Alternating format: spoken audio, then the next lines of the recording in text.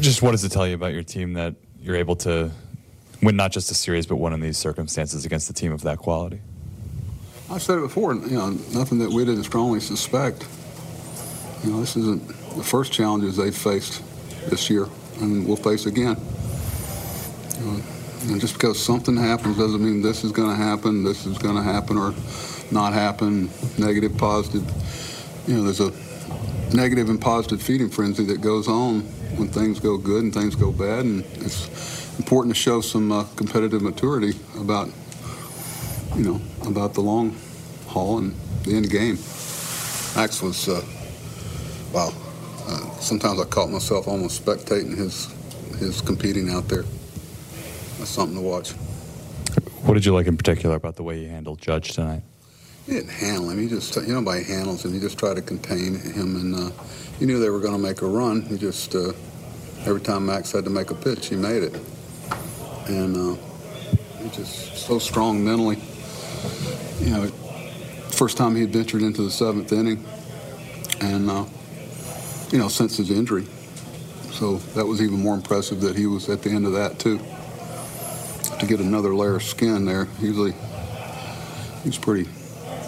I love a guy at 38 that's done the thing he's done throughout his career. He's 38 officially today, and still has that zest and love of competing at the best level in the world.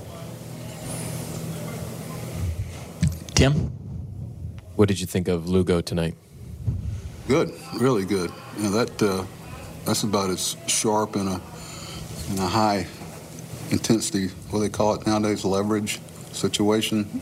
It's about as good as you want to see a guy pitch, especially through some tough parts of the order. It's all tough with them for the most part.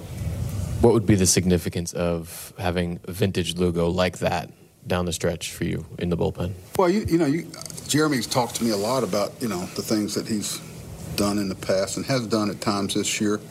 Seeing him go out there and kind of let it hunt for that inning plus.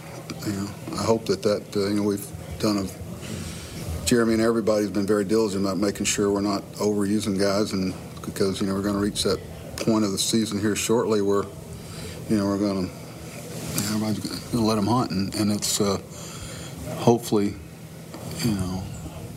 I know what he's capable of, and I've seen it at times. It'd be a I don't want to say a boost, because he's done some good things for us, got some big outs for us. Not like he has, anybody with a sub-4 ERA in big leagues nowadays, I hear people, rightfully so sometimes when things aren't just right, talk about bullpen. Our bullpen's like third in the league in ERA. Comparatively speaking, they're doing well, and Seth is a big part of that. Mike? Just what did you think of the way Alonso kind of stepped up on this stage over these couple of games here? That's Pete. He's just a consistent competitor.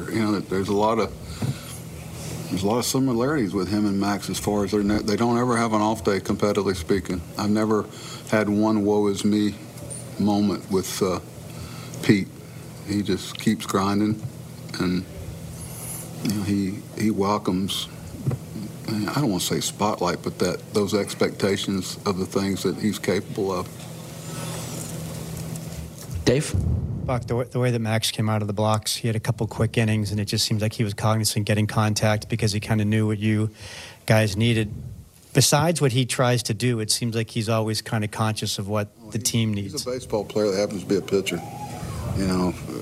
He loves talking strategy, whether it's he's that guy who puts his hand up. You go, any questions, and you better be ready, because he's thought things through. But he's a student of the game. But I think there were like 7 of the first 9 outs were fly balls, something like that. You guys probably know better than I. He'll probably tell you it wasn't intentional, but he's very aware of where we were with the bullpen tonight. So it's not one of those things where you walk up to him before the game, he'd give you that look like, you don't think I don't know that, He's definitely one guy you don't want to be Captain Obvious with. He'll give you that look. Different type of eye talk. I know exactly what he's saying without speaking. Disha? The Yankees went 0 for 15 with runners in scoring position over the last 2 days. Just why do you think the pitching staff was so effective at making sure they didn't put up a crooked number? Our pitching staff? There's a lot of respect for their hitters and their track record, and I think everybody knows you got to be at the top of your game. You drop your guard. I think our guys, did a good job never assuming anything, regardless. And you make one good pitch, you make two good pitches, you better make three, and you better, try to limit the damage. I think the thing, the home runs are home runs, but the key is keeping people from being out there when they hit them. It's in our ballpark. It doesn't matter what ballpark you play in with them. Everything's they have power throughout their order, but big hit by Escobar. I know he was frustrated with the first part of the game. Made a great play on a line drive. Played good. We played good defensively again. I thought Nito did a great job behind the plate. He's been impressive in a time of need. Matthew? Buck, can you explain the decision to use Peterson there? Is that just because you have Rizzo and Carpenter coming up in that inning, or was he going to follow Scherzer no matter what? No, it's been on where we fell in the order. Looking at their track record, they don't obviously hit for Rizzo and haven't hit for Carpenter in that situation. So, it's kind of where we were in our bullpen, knowing that we were going to have to pitch a couple innings out of there. I like the way that Pete came back and got Carpenter instead of pulling the sand around him, and it's a good learning experience for him. And the sacrifice bunt has become kind of a lost art in today's game. Just what can you say about Nito getting it down there against a tough reliever? It's a tough one. Everybody in the ballpark knows that he's trying to make the third baseman feel that you got to keep it away from the catcher, and you got a tag play, not a force, which gives you another half a step as a runner. And I talked to both of them before the inning started, first and second. But usually Rizzo's flying across there trying to make that play with a right-hand first baseman.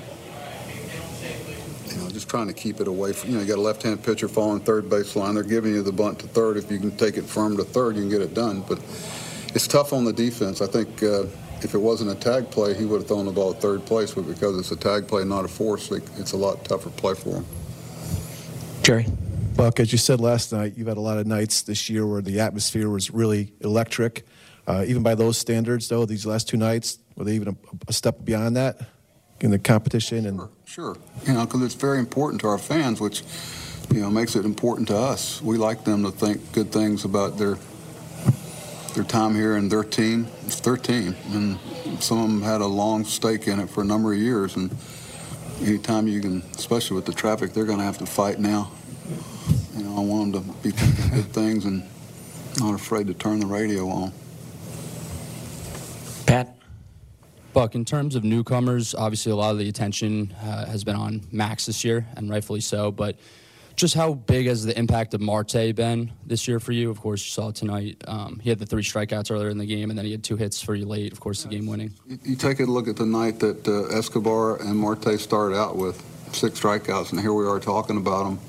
That's the mentality and the mental toughness you have to have at this game, at this level, because nobody's going to feel sorry for you. They're going to, there's another salvo coming your way. So, they're going to jump on you and step on you when you're down. So, Starling made a great catch early on a ball that couldn't see in the twilight. Closed on that ball because nobody could see it at that time of night very well anyway. Okay, and we'll finish up with Barry. Barry always. Hey, Buck, having been away from the dugout for a while, how much fun is this for you? Does fun even come into it? Well, it's fun now. It's fun during the game. You enjoy the competition and the juice that it creates. Tell you what you don't is getting to bed at 6 o'clock in the morning in Miami tonight or tomorrow. That's that old country music song, hangovers hurt more than they used to. Well, road trips hurt more than they used to, trust me.